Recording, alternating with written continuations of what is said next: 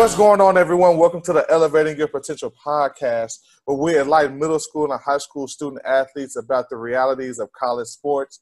Got another great show on the docket today. We have Lewis. Lewis is a graduate of Arlington High School. He received accolades as an all-district player his senior year in football and also played basketball. Academically, he received the Principal's Award with a 3.0 GPA, and in the community was a part of the church choir and the usher team. Now, this is where it gets a little interesting for Lewis.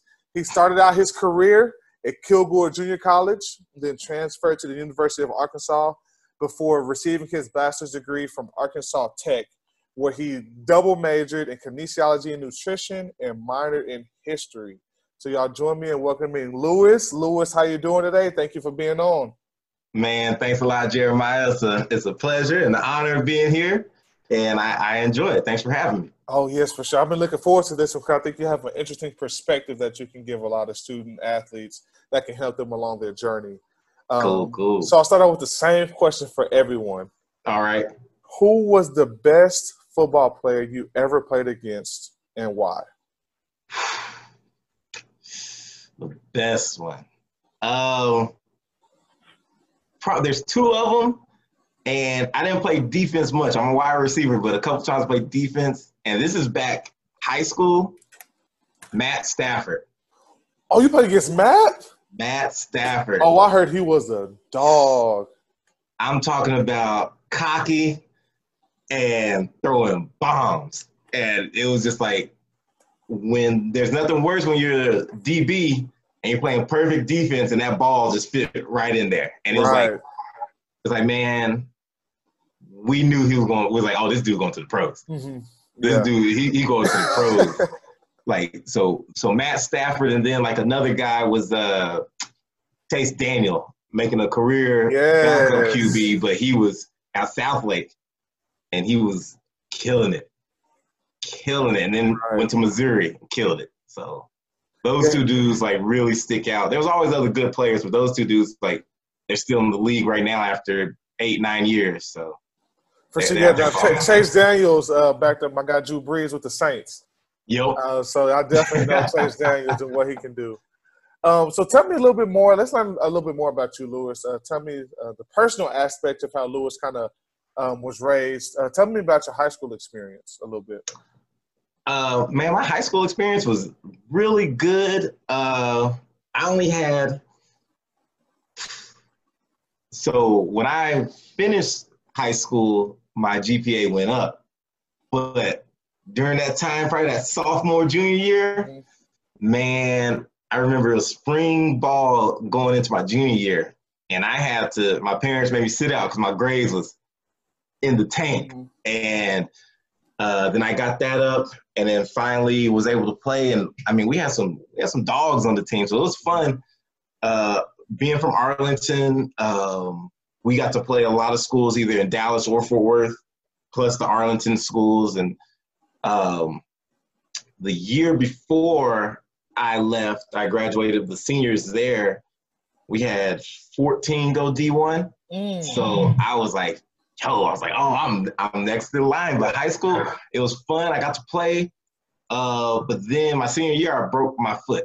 And so I missed the final, like, 3 or 4 games and then the playoffs. And so that kind of hurt a lot with my recruiting aspect because I was rolling and then just got knocked out. And since I wasn't a top-level recruit, then, you know, they can always kind of, you know, get replacements, or they'll be like, hey, be a preferred walk-on. You're like, well, I can't pay that money to be a preferred walk-on. So let's high school was very fun, very fun. Let's take a step back. So you said that your GPA, your sophomore, junior year, you would say was a little questionable. Why was that? Was it just lack of motivation, or like what exactly do you think the issue was? The lack of motivation, and then just always trying to, like, I'd rather be hanging out with my friends, and I just wanted to play sports. And then I wasn't taking it serious enough because I was just getting C's in classes I should have been getting B's in, and B's in classes I should have getting A's in, and no A's. Because I was just like, I'm just trying to play. I'm just trying to get by. I wasn't studying. I didn't do anything. But then when you fail a couple of classes and then your parents are like, oh, you really ain't going to be able to play because I would only pass during the season. And you know how some of the dudes, you're like, man, come on. I was that dude. I was like, I passed during the season because I was always going to play. But then once we were out of season, I was like, oh, I can make it up. It's fine. So I just didn't apply myself. And I mean, shoot, I really didn't apply myself to probably my sophomore year of college is when I really took it. I was like, okay, I actually, because you get that reality check, like, hey, I might not be going to the pros. Because in my brain the whole time, exactly. High school, I'm going to the pros, going to the pros. Like, all I got to do is barely pass. I don't need a backup plan. So we're actually going to come back to that a little bit later. Okay. So you talked about actually, no, let's go here first. What would you tell that student athlete who does pass during the season, but in the offseason, what would you tell them kind of to get them out of that kind of thought process and mindset? Because it'll catch up to you in the season. Because I missed 3 games one time my junior year because I failed. And then, that 3-week progress report, like, because I was just being so lazy. I was like, I've done it before. I've been doing it. Because I was like, I can turn it on and off.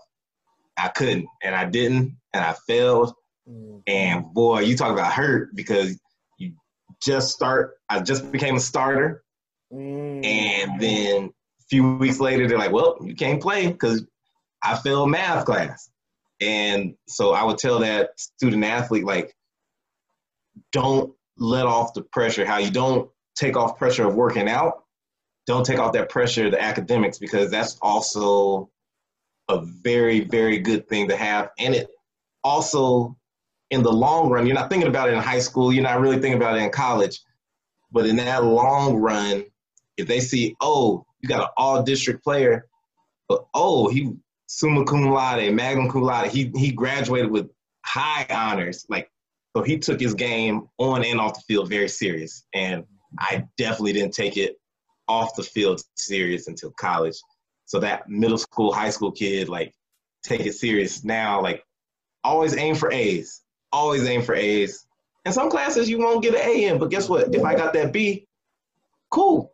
Like, nobody's going to sneeze at that. Like, and you can still get academic scholarships with having those B's and athletic scholarships. That would be awesome, too. So that's what I tell that kid. Oh, that's great advice, Lewis. That's really good. I want to kind of get into – so you said you had 14 student athletes go Division I from your high school. Yeah. What was that like waiting your turn? Because a lot of times in high school, people who end up going to play collegiate sports, they play as a freshman, sophomore. But you have to wait a little bit. So tell me about that process for you. The process – okay, so freshman year, getting to high school – I already knew I was going to be on the freshman team. I didn't even have aspirations of even trying to be on varsity freshman year because I was like, these boys big. And, like, Arlington High, we were a football factory. So it's just like, I was like, I knew I was going to have to wait my turn. Now, on the basketball team, them boys sucked. And I should have been. I was like, I know I need to be here my freshman year. But football, I was like, I need to wait my turn. And so our freshman team, we were undefeated, but we were really good. And, like, then you know how they bring up the young boys to practice with varsity when it's playoff time. So we were like their test dummies. And when I was going against some of the seniors, I was like, okay, I can ball. I can do this now. And then, like, one of the boys, he's a junior at the time, and I caught like 2 passes. And he gave me a nickname. He's like, dang, you making catches out here like Superman. We're going to call you Super Lou. And so, like, I got my nickname freshman year of high school, Super Lou, and they have been calling me that ever since. And it was just because I showed out against the upperclassmen. And then once I did that, I knew my sophomore year I was going to be like, all right, I'm trying to get to varsity. And so that just made me hungry. So then when that summertime came, I was working out with the varsity players and working out with still my teammates and my friends that were sophomores with me. But I was like, yo, we can get on varsity this year. Even though we were good, I was like, we can get on varsity, we get some clock. So that was my goal, and I made it. But I started out half the 4 or 5 games on JV, though. And then they bumped me up, and I was like, dope. So, like, so I got to experience the JV life. and then going up to varsity, and then you're like, all right, this is what they talked about. This is the show. And then you get up there, you're nervous, but it's football, man. It's just like, you're like, oh, so some of them are bigger, some are faster, but it was like, it's competition. So we having fun. So, and if you like competition, it is really nothing to you. Some of the boys get I had some friends get real scared when we were sophomores or even juniors. It's like, man, we're up here. I was like, dude, we've been doing this our whole life. Like, let's just ball. Yeah, that's good. So what you did was you didn't mind, even though in August when like the fall practices started coming around, just because you weren't on varsity, you didn't stop working. You kept working to get to that ultimate goal. And then halfway through the season, it was here. And I think that's a very important point because a lot of student athletes are like, okay, at the beginning of the season, if I'm not up, I'm just going to be down all season. And I stopped working. And that's a bad thing because it's like you're never going to be – not never because there's those – we know those few less than 1% guys that never, ever, ever – had to fight for a spot or do anything like that. And that's like even at the major level, like the Adrian Petersons of the world or people like that. But if you think about it, like look at Tom Brady, he had to fight for his spot. You know, Drew Brees, Russell Wilson, all these guys, Patrick Mahomes, like nobody thought that he was going to be who he is right now. So it's like, you got to fight. And if like, I think too many, and, you know, this generation, these kids, like, you don't want to be that guy. But it's like, because I had dudes like that on my team, too. Like, oh, I'm second string, I'm third string. Like, I ain't playing. And then they give up or they quit. And they're just happy being on the team. Like, I was happy being on the team, but I wanted to, like, contribute, though. And not just contribute in practice and being a practice dummy. So, you know, you just work hard and you want the people screaming your name and in the stands. Yeah. That's what you want. And if you really want that, then you're going to work hard. I think a lot of kids today don't work hard in practice because they feel like, oh, just put me in the game and I'll be able to do it. You're like, well, you got to show me in practice that you remember to play, that you know where to go, that you know the audible to it. And if you don't do that, then, yeah, I can't throw you in the game unless two people get hurt. And then I'm like, all right, go ahead and go in there. Yeah, you just made a lot of coaches happy, Lewis. You made a lot of coaches happy with that comment. So you started halfway through your sophomore year. Yeah. You were on varsity your junior year. And then you said earlier that you got hurt. Yeah. And you said your senior year, right at the end of the senior year? Senior year, towards the end of the season, broke my right foot, my right metatarsal, which is just the pinky bone pretty much. Connected on your foot, and I was running a comeback route, and I always blame my coach for the longest because I was like, man, I told coach I could beat this dude on the go, and he was like, no, I'll run a comeback. And I ran a comeback and just pop, non-contact, and so I thought like I just like popped my ankle a little bit and just twisted it or something because I could walk on it normal, but then as soon as I tried to run, I just dropped, and they were like, I went to the doctors and they're like, yeah, your foot's broken. And the doc was like, all right, you got a couple options. We can shoot up your foot and with some cortisol shots and you just going to hurt it even more though, but you'll be able to play. And I was like, nah, I'm going to set this out because I was like, I still knew I wanted to play in college. But so once that happened, so in high school, I was getting recruited by two schools. I was getting recruited by OU, and I was getting recruited by SMU. And I knew, bad as it sounded, I knew I didn't want to go to SMU. I wanted to get out of Texas. And, like, being from Arlington, I was like, and even if I was still in Texas, I didn't want to be, like, right next to my parents because I always knew I was going to come back and live in Texas. But I was like, I'm going to OU. Three of my old teammates the year before went to OU. So I was like, oh, gravy train. I was talking to Bob Stoops. I was like, yo, let's do it. Let's do it. And then when I broke my foot, they're like, yo, since I wasn't, like I said, I wasn't a high recruit. I mean, OU going to get anybody they want, you know. So they were like, we you still can be a preferred walk-on, but school gonna cost X, Y, Z. And my parents were like, nah. So it was hurt. It was a depressing time because after that, it was like OU and the SMU had already gone from that. And because they kind of took it back too. And they're like, we'll give you, they also wanted me to be a preferred as well. And I was like, and that's how I was really like, nah, man, I'm supposed to be at OU. So I was like, nah. So I didn't do that. So I honestly, I wasn't going to quit football, but I was like, didn't know what I wanted to do now. Because I was like, all these D3 schools were offering. I knew I didn't want to go there because they didn't even have scholarships either. Mm-hmm. And so I was like, that's when I found out about junior college. Great. And so, now, how long was this process? You said it was kind of depressing. How long do you feel like you were in that depressed state? And how did you ultimately overcome that? For that part of depression, it was till the end of football season and until I could actually physically play a sport. So when I got in basketball, like the last few weeks of basketball, like I was kind of like, all right, like I'm a little bit happy, but I was still, in the back of my mind, I knew I was going to go to school for basketball. So I'm just trying to find a way to get football. But the depression definitely went away when I was able to play sports. So it was really a big sports thing because I was like, I don't have my foot. I can't do anything. And then I'm looking at my team.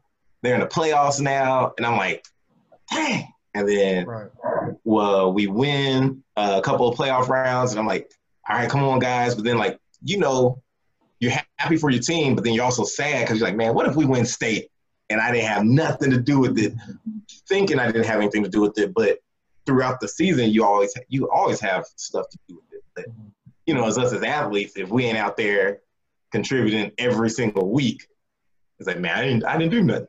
I didn't do nothing. So that depression, it lasted until basketball season. So about 2 or 3 months for that one. And then I'm not even gonna lie, after basketball season, I got depressed again because then the only place I had was Kilgore.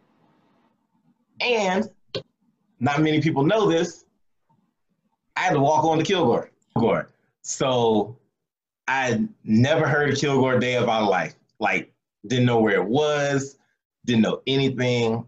And my dad was actually like, yo, you need to get up and do something. Because I was like, it was almost the end of high school.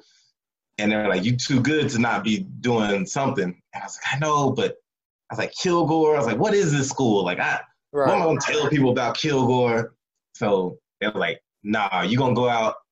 And so they had walk-ons, tryouts. I got accepted into school, so I went, tried out, balled at the tryout.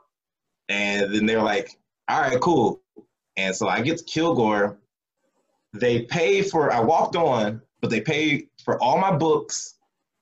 They paid for all my housing. And the only thing my parents had to pay was the tuition. And at JUCO, it was super cheap, but not super cheap, but relatively compared speaking, is super cheap to any college. And then I stepped into Kilgore, and I was like, what did I step into? I want to talk about the financial piece that you talked about. So you decided not to go to OU. Right. Decided not to go to SMU and any other. You didn't want to walk on there because you're like, man, I don't want to just, first of all, walk on, and then the price I'm going to have to pay to walk on is going to be heavy anyway. It's going to be heavy. Heavy. And so you decide to go to junior college. And I know right now, junior college is about $6,000 probably. Yeah. So mine was probably right around $4,500. Okay. And so like that's for everything. So, and it depends on what JUCO you go to too. So it was it was a little trip. And backtrack a little side note from my dad. He goes, me and your mom paid for your sisters to go to school. We ain't paying for you.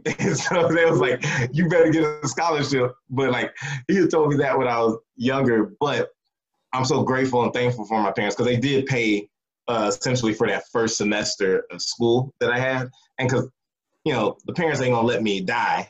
So they Right. paid for my first semester of school. And then, I was blessed to get a full scholarship right after that. And then every other place I went to had scholarship. So how did you get the full scholarship? Because I performed. And they said, hey, some of the guys were already leaving. And they're like, well, all right, we got scholarship room. This is yours. Dope. All right. Perfect. Look it up. Call mom and dad. And was like, hey, y'all ain't got to worry about paying anything. And half of my teammates didn't even know, not even half, more than half, didn't know that I was even a walk-on because they just thought I was a scholarship player because, sometimes you get the walk-ons, they're practice dummies and, anything like that. And nothing wrong with that because you need the practice guys. But, I came out balling. So I was like, all right, let's do it. And I tell you what, Germ, Last Chance U just came out. It's really? grimy. It's grimy. They ain't doing it they're not doing it for the television. It's just like that at JUCO. You have some stories for us? that you can say and yeah. Oh man. So let me put this out first. I have more from JUCO, D1, and D2. I have more dudes on my JUCO team go pro than any other teams. These boys are hungry, and it's grimy. So it was like we had some of the stories, you taking a bus everywhere, so there's no flights on JUCO.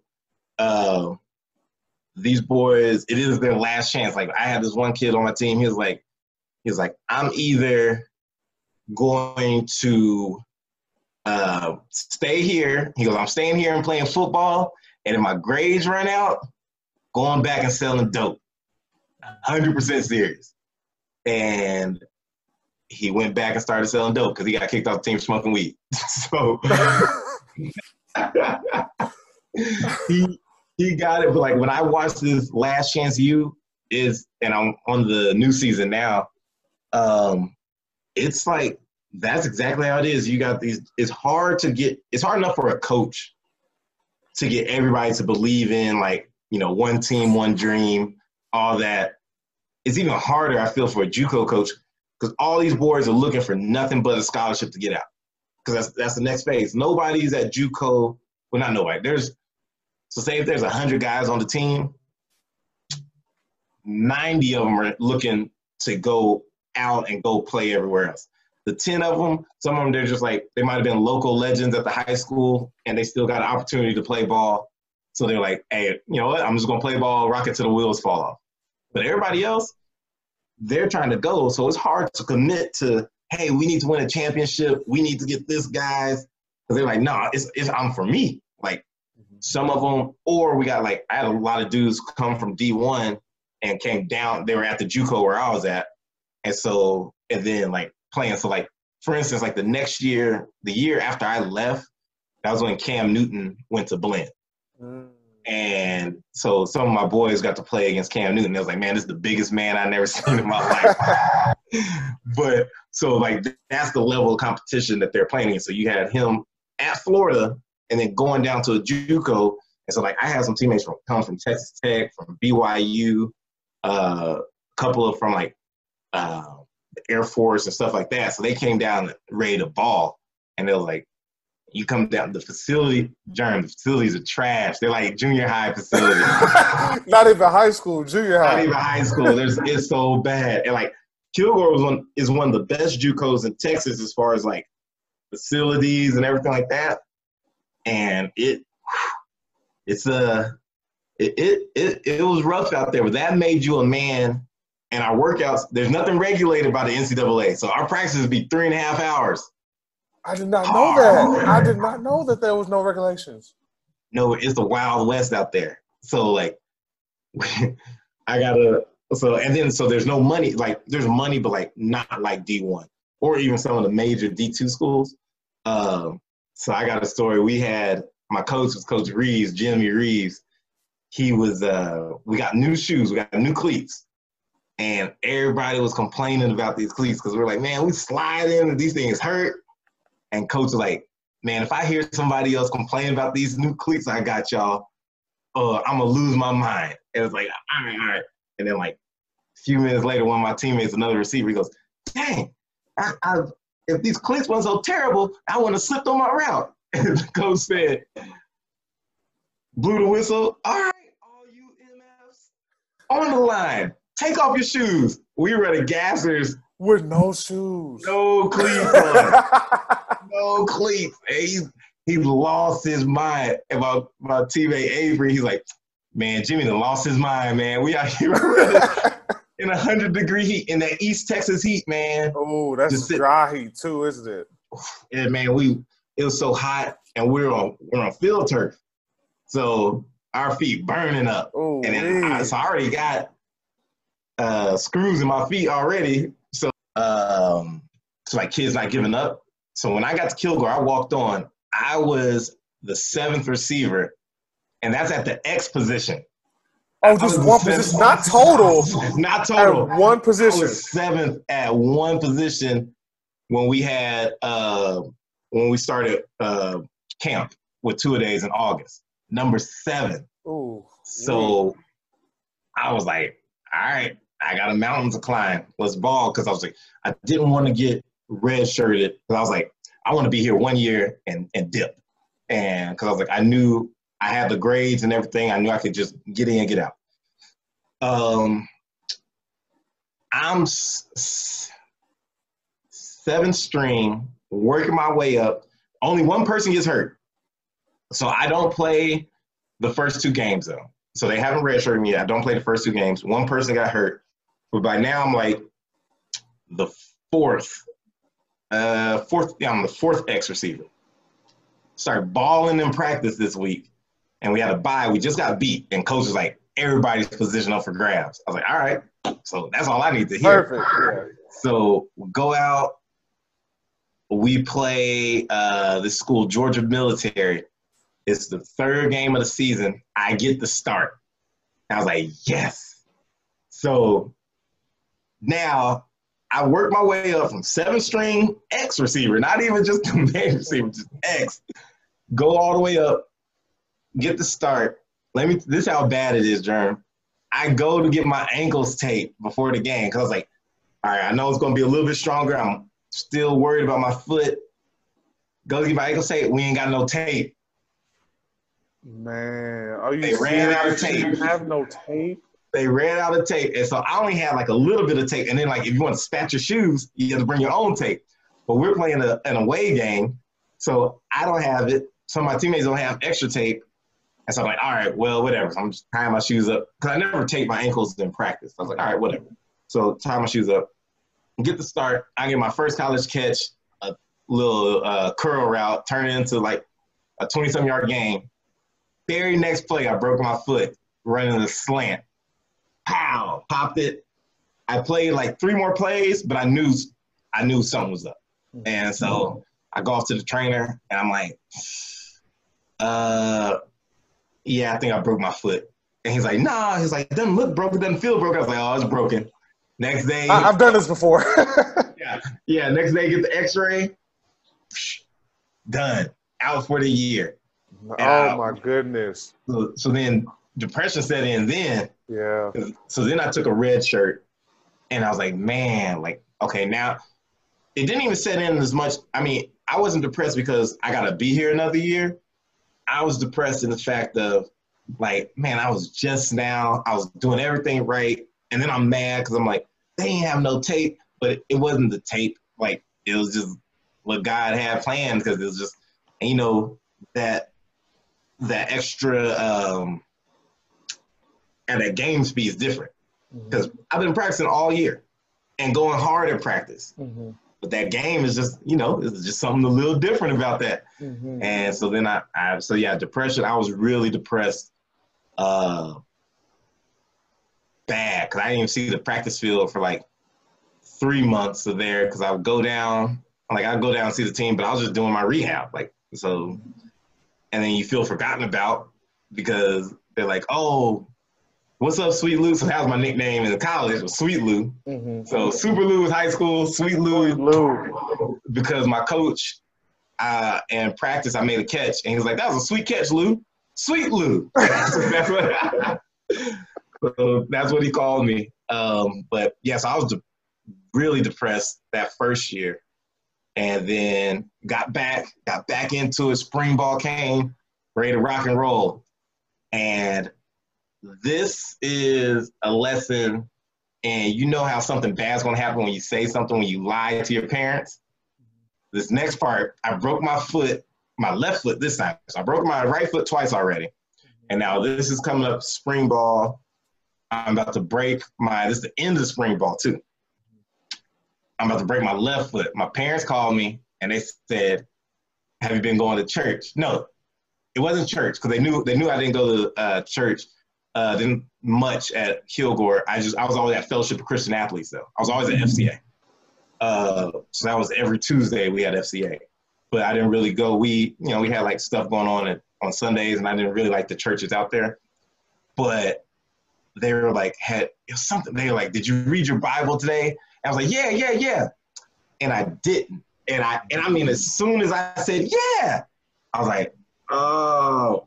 So I got on the phone, opened up my Bible to try to like make it seem like I wasn't lying. I was like, yeah.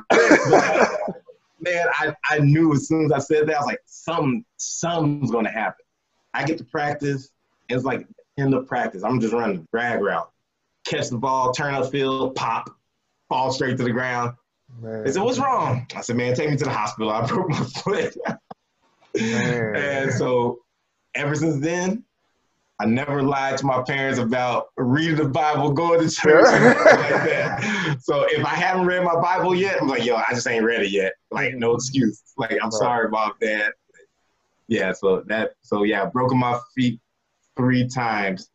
And I think that's kind of, probably after that second break though, that's when I really started getting my mind together. Like, I might not make it to the pros. And then after that third break, it was really like, okay, I ain't gonna just rely on this, because if I hurt myself one more time doing anything, like, it could be my last time playing any type of ball. So that's when I started taking classes more serious, still taking football serious, like, regardless, because I was like, if I make it, awesome. But if I don't make it, I need something to fall back on. So that's what it was. Man, and that's so crazy that when you made that, this is kind of projecting a little bit, but when you made that shift, I don't know if you had any injuries after that, but it just seemed like you didn't have any at all. No, I tweaked my hamstring a little bit, but I didn't miss any games. So It was like, but no major injuries where I had to sit out, just, your normal bumps and bruises. But like, after that, I was just like, okay, I'm not gonna mess. And the thing is, I'm not gonna mess with God, because I was like, that's the biggest problem. Because being 19, 20 years old, we was always lying to our parents about wherever we were going. But lying to them about God, I was like, that was a mistake. And so, I heard God's voice in my head. He's like, "You messed up," and I was like, oh.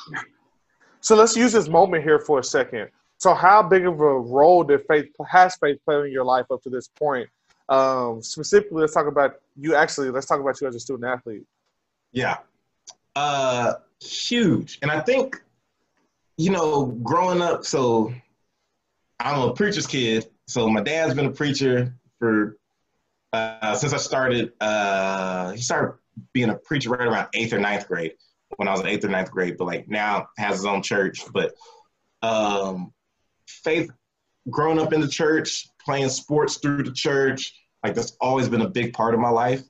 And I feel like, I remember I used to be so confused, like, well, God, what if the other team, they praying to you too? So like, we praying for a win, they praying for a win. Like, is God watching this game? If he want the outcome? But I've always been in that priority. And I've always felt like most of the people, until I got to Kilgore, I had never met anybody that wasn't either growing up in the Baptist church, because being from Texas, or was at a Catholic church. But the first time I got to Kilgore is when I met my first Mormon that I actually knew. And it was one of our quarterbacks. And everybody was like, "You a Mormon? What?" like, but that faith in Christ has really helped me, because even though I had gotten depressed, and everybody gets depressed, whether it's through circumstantial depression, I think that's a lot of it, is whatever happens in your circumstances, like, woe is me, like mama, papa don't want me, or anything like that. Like, but I think going through that depression, having Christ there with me, because I was still reading my Bible, I still go to FCA even when I was hurt, but it still takes some time to wiggle out of it, because after depression is the self-pity now, and then it goes into the self-doubt and all that stuff. So, and the whole time, if I was really being honest, I was questioning God, because I was like, why you break my foot? Like, I'm better than this person. They ain't never been hurt. They ain't never had a sprained ankle. And like, I've been doing this, and then why? And I think it was honestly a blessing in disguise that I was able. Oh, you ball out. You do well. Let's go to Arkansas. So this is the first transition, or the first transfer is Arkansas. But I want to talk about academics for a quick second. Let's do it. So did all of your credits transfer from your junior? Like, did you graduate with an associate's and then go to Arkansas? Associates.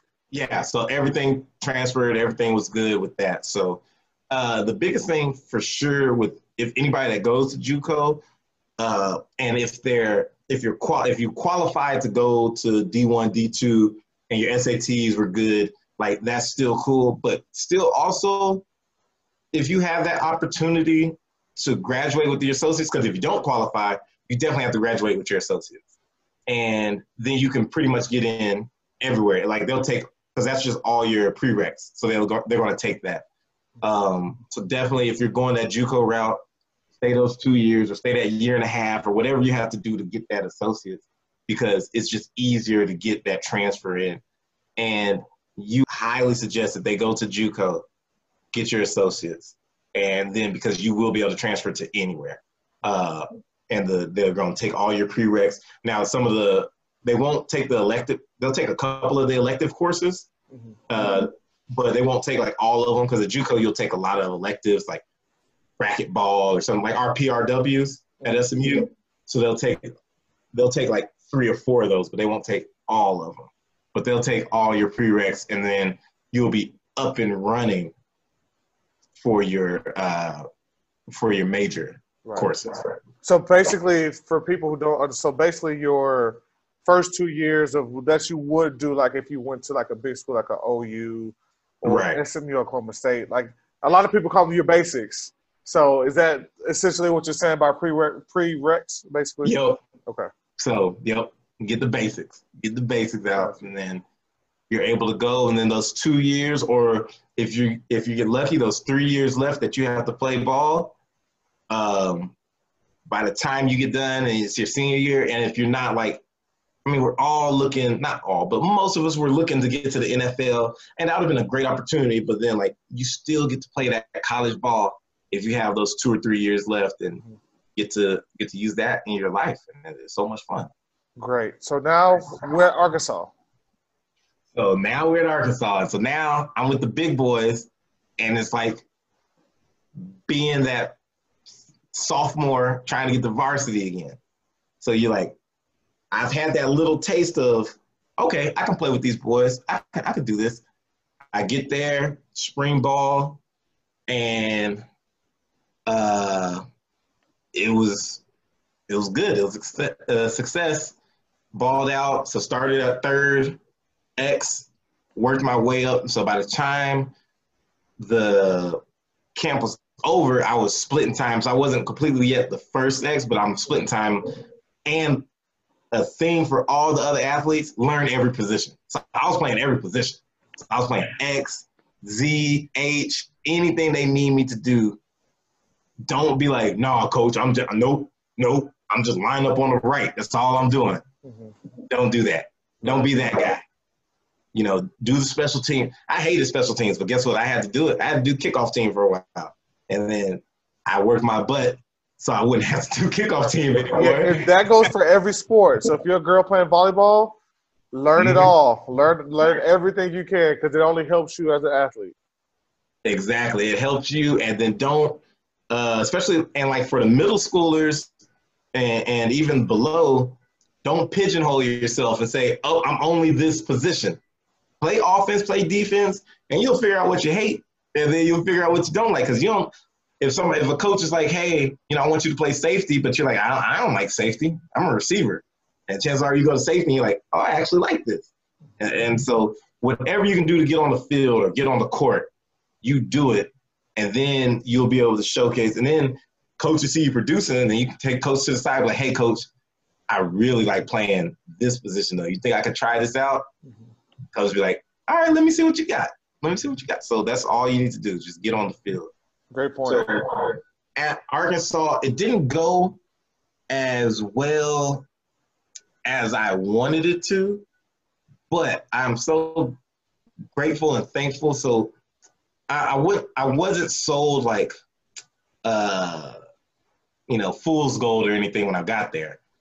But I get up there and our offense was supposed to be one way. And it's supposed to be, I went there with the thinking of, all right, I'm going to go, it's going to be more of a spread style offense, but I knew it was going to be a heavy, not heavy run, but like 50-50 split of spread to running, almost kind of West Coast style.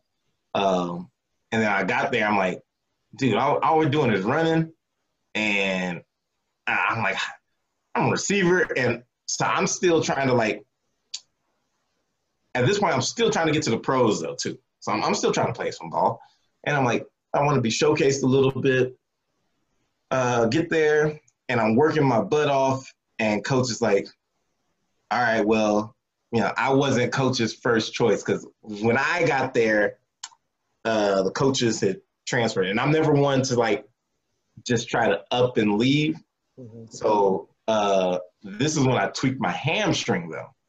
And so, Jeremy, I tweaked my hamstring and coach sends me back packing down to the 4-string receiver because it was like, oh, you're hurt. Let's just take your time with this. So I'm sitting on the sidelines, 80,000 people, and I'm like, when am I going to get on this field? Coach, I just showed you, first week, I understand.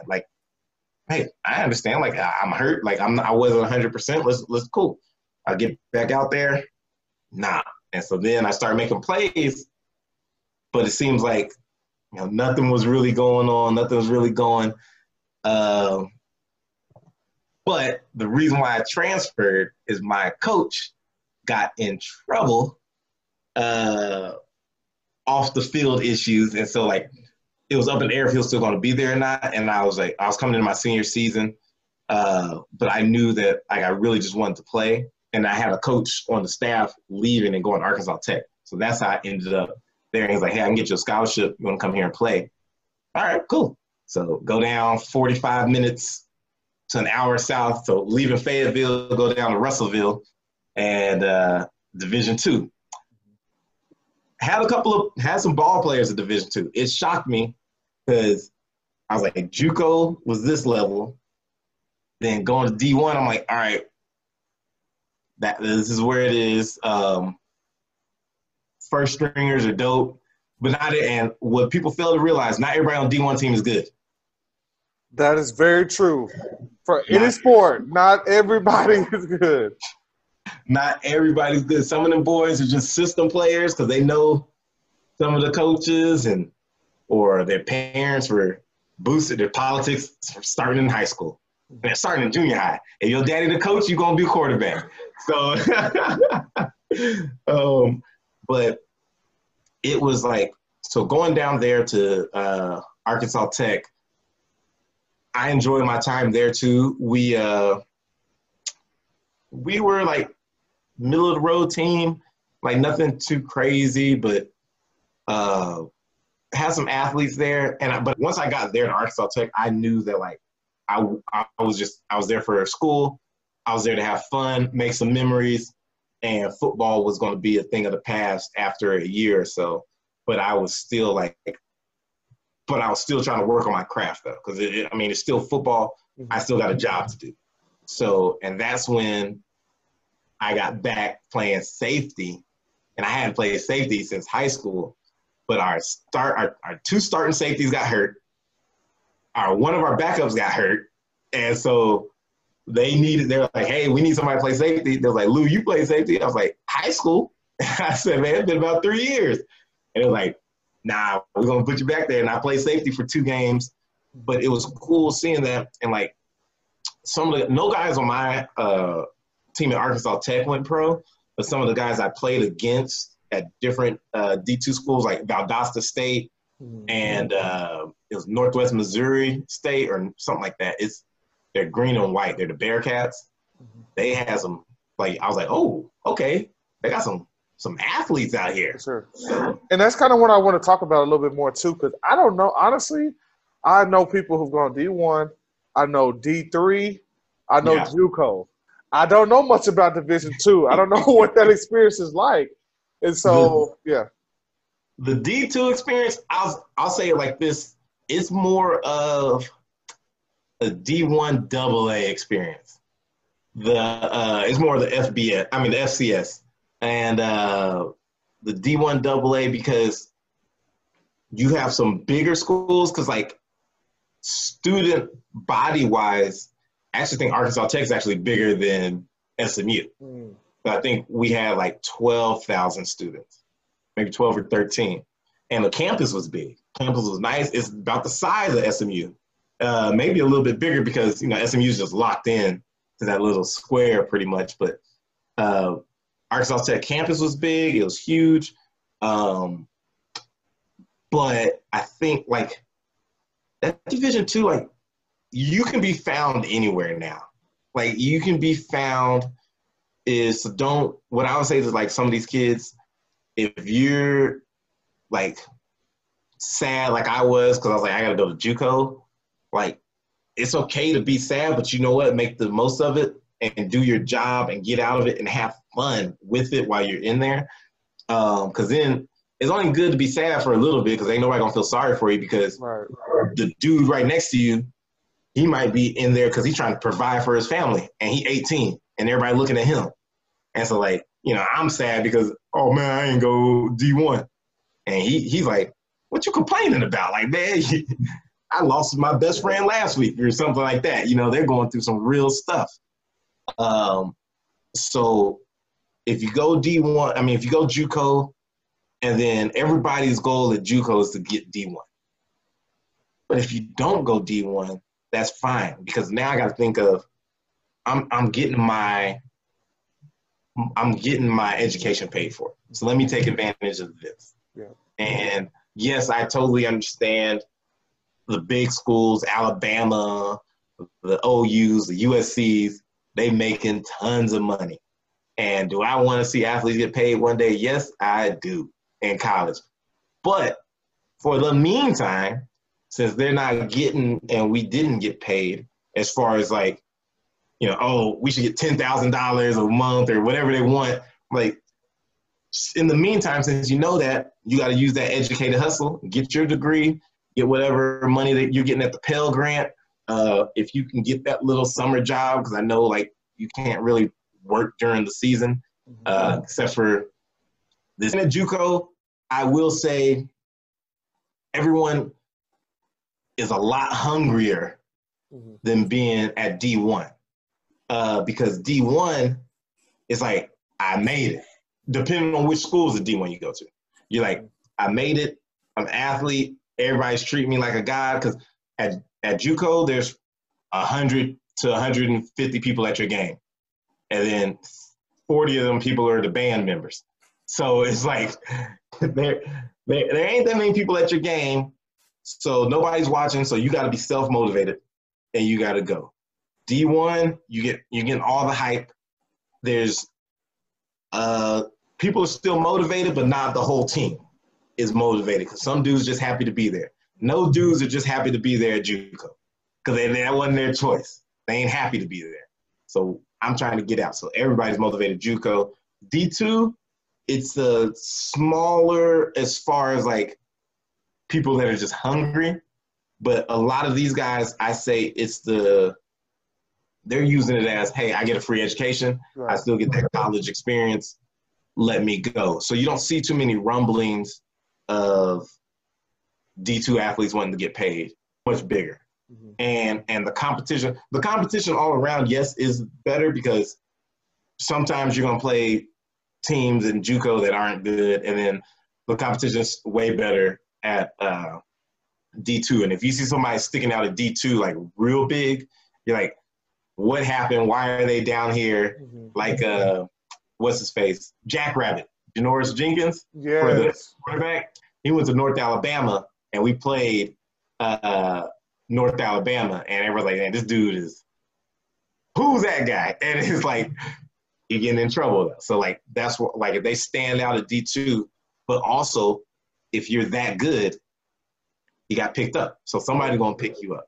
Yeah. So it's just like, and I appreciated all of it. So I don't know anybody that went, I know one person that went to, not D3, I guess it's D3, the NAIA schools in Kansas.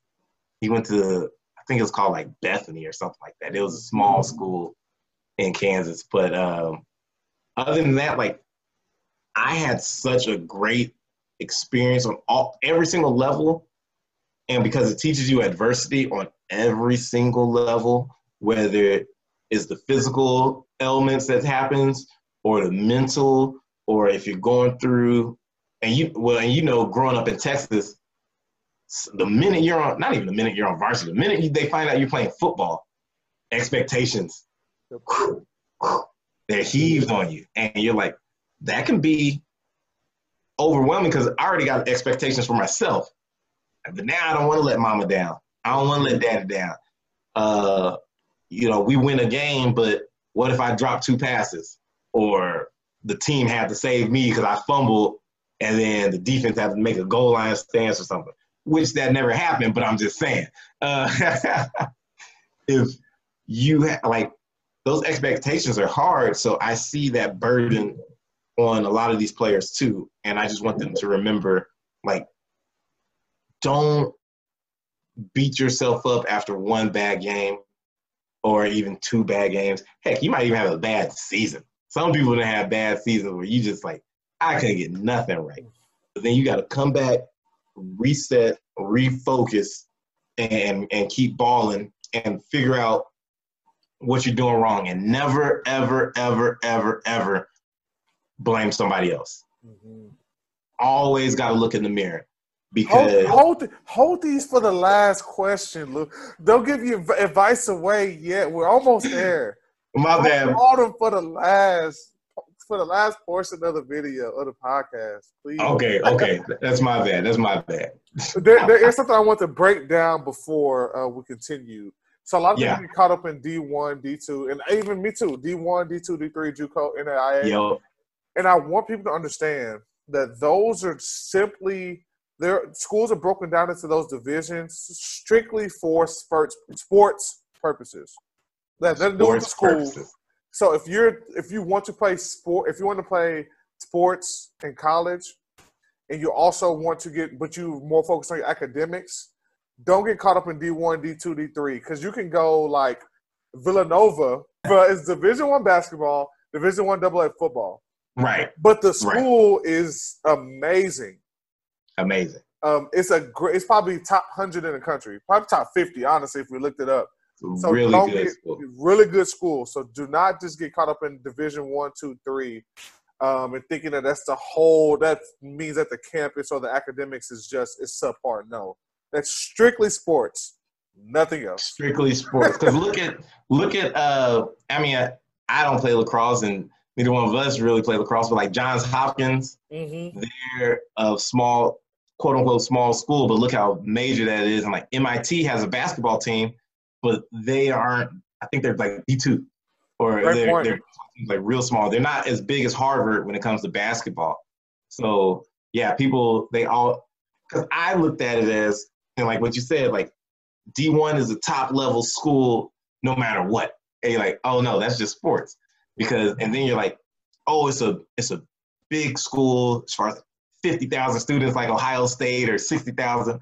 Like, no, Like, because SMU, small, Duke is a small school, Wake Forest is small. So it's like so many of these schools are really small too, Right. but it's just the athletics. Yep. And on the flip side, Alabama's high in terms of sports, but the academics is not. They're not quite as good. Not quite as taxing as getting into Vandy or Exactly. SMU or something like that. We'll go that way. And Vandy and Alabama are in the same conference in football. They're both in the SEC, or football, basketball, and other sports. So there's not an indication on how good this college is at all. It's just for sports. Right. And so I think once we get that out of our mind, and it's hard because, like, you think of – because the best athletes, most of them, I'll say a good 80% that we see, they were at D1. Mm-hmm. But then, like, I like seeing, like, like Monday Night Football and stuff or Sunday Night Football when they say so-and-so and University of whatever. You're like, dang, I didn't know this dude went to that school. Like, sometimes it's super small schools, or they go to – some people think, like, small D1s are bad. Like, say you go to New Mexico State or something like that. Like, hey, that's still D1 ball. Like, you still playing ball. Like, it doesn't matter where I went to or what school you're at. So it's like you're playing ball. Let's have some fun. Great. Yeah, for sure. So we'll have a couple more questions for Lewis. This has been very insightful. So you go to Arkansas Tech. You get your double major in kinesiology and nutrition. Yeah. And so what led you to go to double major in those two things? Honestly, because I had a good advisor, and I wanted to major in kinesiology and just minor in nutrition. And she was like, well, if you do the way your credits are set up right now, you could actually double major with nutrition as well, and then just have a minor in history or whatever you wanted to do. I was like, okay. So I went, I was like, what would I have to do? And I had to take like 2 more extra classes to have that double major. And I was like, all right, cool. Cause she was like, if you do this, you can come out and then you take a test and you'll have a cert and you'll be a certified nutritionist already with that degree. And so then you can go straight into any type of nutrition that you wanted to. And I was like, all right, well, so that's what I did. And then I still got certified in nutrition as well. So help the audience. What exactly, you said advisor, what is that? How did I So my college advisor is like your high school guidance counselor that's supposed to help you you tell them what you want to do, and they'll pick out the avenue that you want to do, and then they'll also give you options, because you always need a plan A, plan B, and plan C, because it never goes according to what you want to do.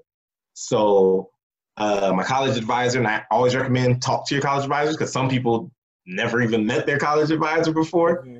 So you go to your advisor and you say, hey, I saw my credits, I'm looking at what I have, and I want to do X, Y, Z. And then you also let them know when you want to graduate, because some people want to graduate in 3 years. And so the first time you see your college advisor, they're going to be like, okay, this is what you got to do. But then if you're playing sports, the college advisor is big, because say you want to go into med school. Well, some of those classes might only be given in the fall, and we're playing football. So it's like, okay, so they'll help you say, okay, you can still do med school, you can still do pre-med, but this is what you're going to have to do here, X, Y, Z. You're going to have to take 18 hours here in the spring, and you're going to have to do all summer school in order to get this filled up to where you want to go. So that's what the advisors do. They help you out, and they always, for the high school kids going to college, if you know exactly what you want to do, look at the schools that provide that degree plan.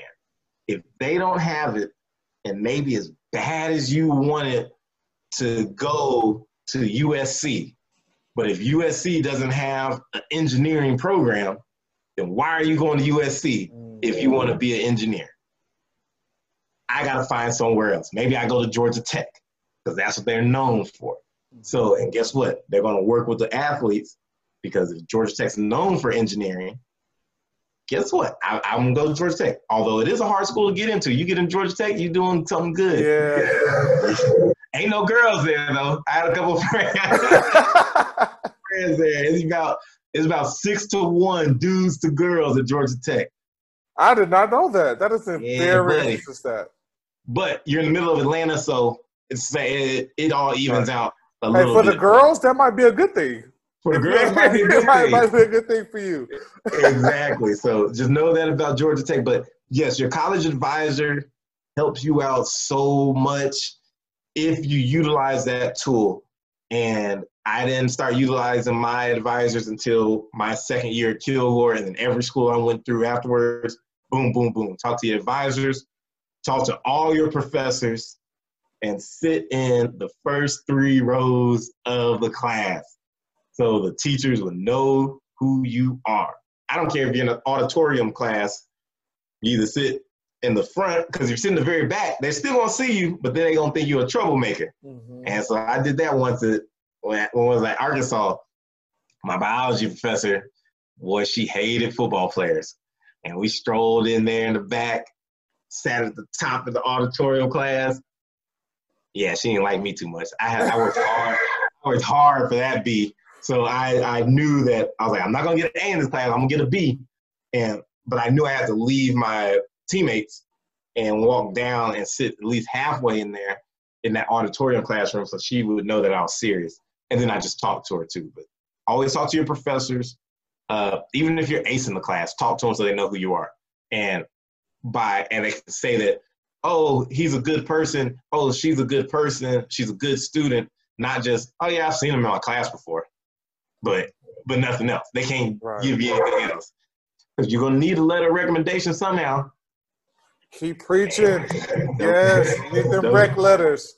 Get them rec letters. And those professors, because rec letters from coaches are good, but professors go even further. Because I better be able to go to my coach and be like, hey, I need this. But if you get it from your English teacher, if you get it from your history professor, like that's something that puts a lot more weight on it. Because if you say on your job application, college athlete, they're going to be like, and then the first reference is my ex-coach. They're going to be like, okay, yeah. And then they go down, they're like, oh, you had a professor? Okay. And I bet you 8 times out of 10, if they call those references, they're calling that professor first. They ain't going to call the coach. They're going to call the professor, then they'll call the coach. But they'll call the professor first to be like, how was he as a student? Mm-hmm. So that's what you want. You want to do that, have that good rapport with your professors and your advisors. I mean, with your advisors, you don't have to see them that much, but if you go once or twice every 2 or 3 months or every semester, you'll be good with the advisors, just making sure like, hey, I'm still on track. Because don't trust your schedule you're looking at. Go to your advisor and be like, yo, I'm still on track, right? Did anything switch up? Because you never know what can switch up with your degree plan either. So they might sneak something in that you didn't even know about, or your coaches didn't know about. So. Oh man, that's good, Lewis. That's good. 2 more questions for you. So with your degree in nutrition, I kind of want to help the student athletes in terms of nutrition. Can you give them a couple of tips that they might not know about that can help them nutritionally, that'll help them in their everyday life and within their sport as well? All right. Always. So now, like, we have everything. Well, we've always pretty much have, depending on what school you go to, have so much at your disposal. So there's going to at least be a calf that's open 24/7 some of these times, or at least open till 9 or 10 at night, and to where if we get off practice late, you can go grab some fruit. But my nutrition was poor when I was from high school through junior year of college, because it was McDonald's every day, Chick-fil-A, what else was it? That's my diet now.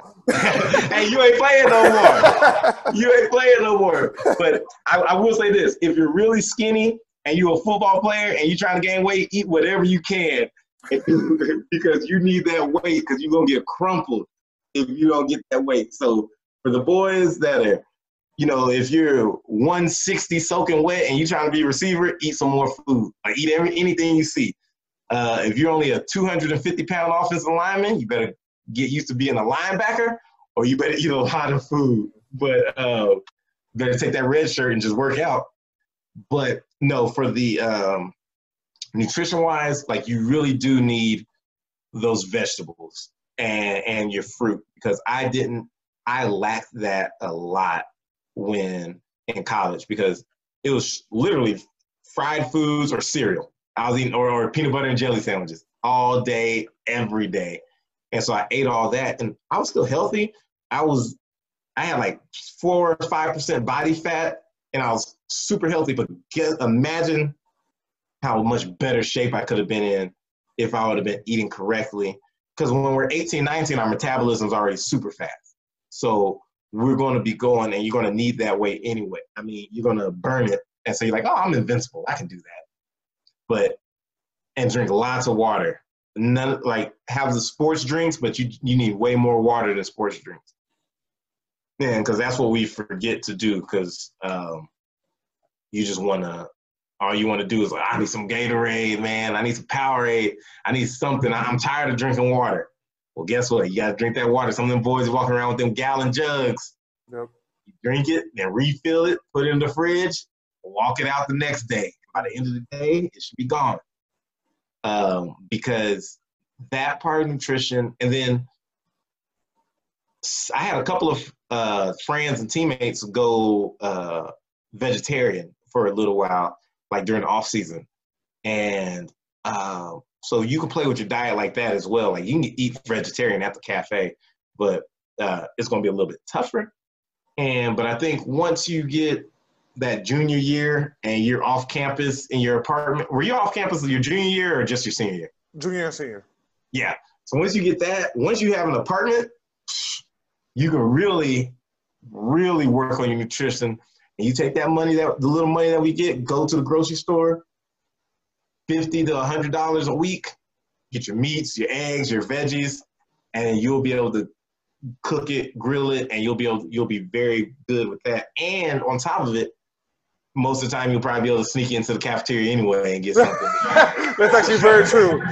Get it good with the cafeteria people at the front, and they'll help you out, and they'll save your life a few times, because sometimes you might not have any money, and you walk in. We had a lady named Miss Dot, and we're like, Dot, help us out. And she's like, all right, come on in here, boys. Okay, cool. So the nutrition aspect is definitely very real. I know being that 18, 19-year-old, they're not thinking that because they're like, I'm invincible now. But like, if you're able to get a hold of it early and get those fruits, cut out the fried foods and just try to do grilled and baked.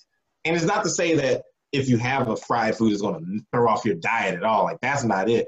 But that's when you consistently eating fried foods. That's the bad thing. Yeah. Or the heavily processed foods when you're trying to play ball. And I mean,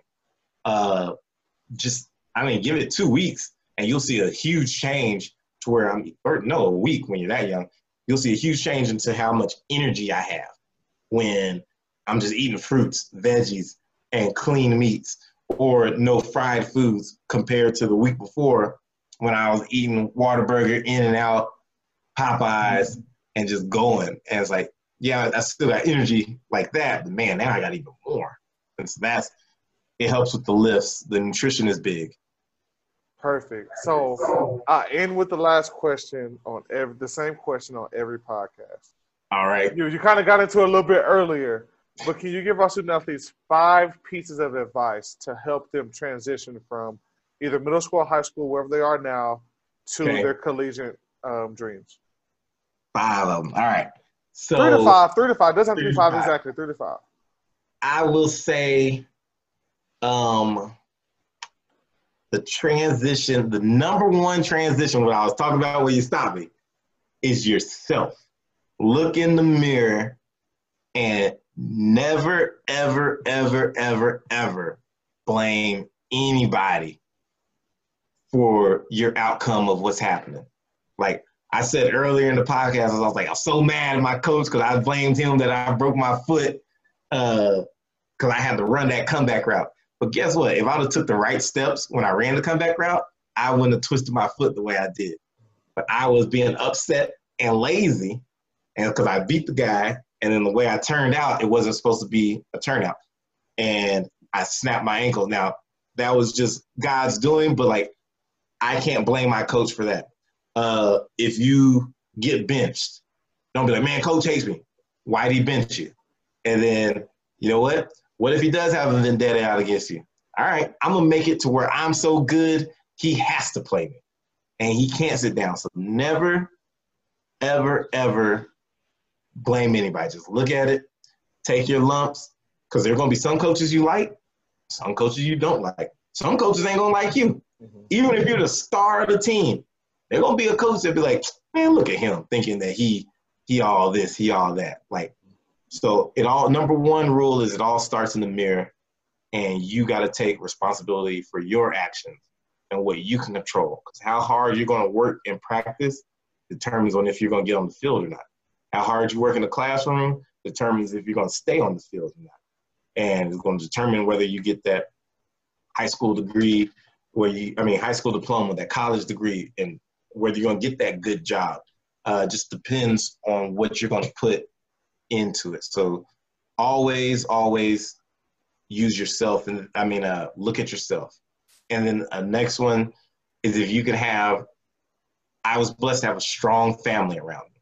And so I had a good incubator in that as my family helped me out. And for those that might not have a strong family like I did, you have to pick your friends. That's your family.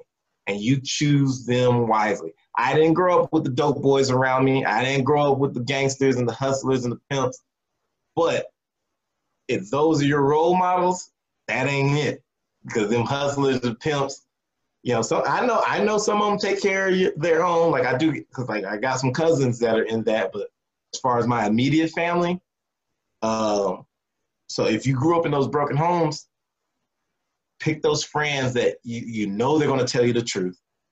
Maybe you got an older coach as a role model. Maybe if you're at church, maybe there's a pastor, there's a deacon, there's somebody that's going to help out. If grandma and grandpa ain't around, if auntie and uncle ain't around, you find a solid core group of friends, because you can't get through this on your own. You can't. You always need somebody. You need somebody to get help with. So surround yourself with good friends. And third, which actually is first, especially for me, have a strong faith. And you have that faith in Jesus, and you'll be able to go through anything and everything, even though stuff. So that's number one. Have that strong faith. That's number one. Have that faith in Christ. And for the high school kid going to college, whatever school you go to, try to find a church. Because not every Sunday we were able, and you know this, Jeremy, not every Sunday we were able to go to a church, because we might have, you got recovery Sundays, usually was for us. So we do the pool work and go see the trainers and all that. But sometimes if you got that bye week, or you be able to go to a church, find a church home. Can't find a church home, I did Fellowship of Christian Athletes.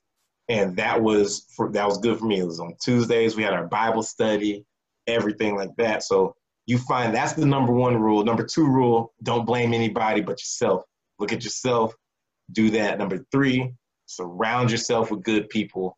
Whether it be your family, if your family is all in disarray, find some good friends. Find friends your age. Find a good mentor that's older, because still friends that are our age, we're going to give each other bad advice every single time. But it's still good to have them there to help bounce stuff off of you. And some of them will actually give you good advice sometimes, or the friends that'll just keep you going. When you're like, man, I don't feel like doing this, I'm going to quit. And the friend will be like, nope, keep going. And then Fourth, this fourth and final, have so much fun because it's fun. Don't put the weight on the world on your shoulders at 18, 17, 18, 19 years old, 20 years old. You will not have fun in college, and you'll be looking back like, man, I miss those days. Because it's the only time in your life in college when you're around people 18 to 22, 18 to 23, and they're all your same age, and they're all in the same goal.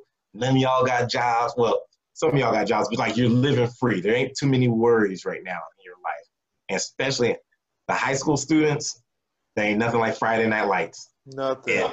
It's the best. College is a job. High school, you're having fun. Everybody knows your name. You're doing homecoming. You got all this stuff going on. It's just so much fun. You get to be with your friends, and you don't want to take that for granted either for the high school students. And then when you get to college, it's a job, but it's still fun. But it's a job. Like, don't ever get that. Don't get it twisted. It's a job. Those scholarships are 1-year scholarships. They say it's 4-year. So if it was 4-year, I should only have to sign it once. Nope. I gotta keep on signing it. Great point. That is a great point. Every single year is a tryout. You're trying out for that team every single year. Because one day you might wake up and be like, Coach, where my books at? Oh, what? Right. Because we got that year-end review after every single year. And like, all right, well, you coming back this year? Yes, sir. All right, sign this. For sure. I'll interject a little bit too. So what Lewis is saying, he's 100% right. Yes, it is a 1-year contract, but as long as you are taking care of your business in the classroom, as long as you're showing up to workouts on time, not breaking team rules, you're fine. Right. But if you don't do those things, you could be in jeopardy. So like, they cannot let you go because you aren't performing well. Because I don't want to get in your head that it's based on your performance. And that's your performance-based on contract. The field. But if you are not showing up to class, if you are failing, if you are showing up late to workouts, if you're not coming to workouts, then yes, you will probably not be there much longer. Because the first thing they'll do is they'll put you on academic probation. Yep. Where you'll still have your scholarship, but it's a trial. Because it's like, all right, let's see what happens. And if you don't get out of that, you gone. Exactly. Yeah. Sorry, Lewis, sorry for putting that little point in there. No, you didn't. That's good because I have to explain. You have to explain that to them because that is true. Like, it is definitely like a big thing because I don't think people understand that it is a 1-year contract. Right. And it is definitely not performance-based because, yeah, like you said, don't get that in your brain where, man, if I don't catch 20 passes this year, it's going to be something. So, no, but it's performance-based off the field. Exactly. Exactly. And then also, I didn't go to many parties in college starting out because I'm just not a partier. I mean, I go to bed. I'll be in bed an hour and a half after this is over because I just go to bed early. But I didn't go to that many parties, and the parties that I did go to, it was cool, but like I experienced that, and I say, hey, go out and experience that, but be a good judge of where you're going. If you show up to a party and you don't feel right, and you're like, something's off with this, just leave. Just leave the party. Nobody gonna say that you lame. Nobody gonna say this, because every party's the same in college. You ain't missing it. Because the best party in the world was last weekend, but guess what? There's going to be a better one this one. That's what everybody's going to say. So I didn't party too much. I was just solely focused on football so much that I didn't want to be out and be bothered with the partying. And because I needed my sleep. Because if you don't, there's very few people like Dennis Rodman that can go watching The Last Dance. Like, they can go out, party, come back and give you 20 boards, 5 blocks, and whatever like that, and still be performing. And I knew I ain't one of those guys. So I didn't party much, but go see, and when you're in college, go to the basketball games, go to the soccer games, go to all the different sports to see that. Because that was one regret I wish I would have done, like, to see more of the sports. Because I watched, I was doing our football games I go to a couple of volleyball games, and then some of the basketball games. But I never went to a baseball game. Never went to soccer. I went to some of the softball games, but like didn't even see the gymnastics. Went to track meets, so like them track meets. Yeah, it's just time management. Just prioritize what you're going to do when you get to college, because that's the hardest part. Because high school, everything's regimented. You got your parents. You know you're going to be there for a while. And then college is like, the fall semester was always the easiest for me because it was regimented. Spring is when my grades dipped again, because it was like, we got workouts from 5 a.m. to 6:30, and then we're done. Yep. And I class, and I'm done by noon. And I'm like, man, what am I gonna do with myself for all these hours? Then you start seeing girls that you ain't never seen on campus before. You're like, where you come from? Like, oh, this is how a college person's supposed to live. Right. So you get true college life, but just keep your mental toughness. At Kilgore, they use this will be my last thing, they use the saying MTXE, and it was called mental toughness, extra effort. And that's all we ever did. Mental toughness, extra effort. And if you have that mindset, ain't nothing's gonna stop you from, whether it be injury, whether it be a professor, whether it be a coach, whether it be I don't know about you, but I didn't get along with I got along with all my teammates. I didn't like all my teammates. That was pretty accurate. That's pretty accurate. I'll get along with them because the common goal is we got to win these games. And you know what? Let's do this. But you ain't going to catch them at my place. And I ain't going to be at their place. They ain't inviting me out. I ain't inviting them out.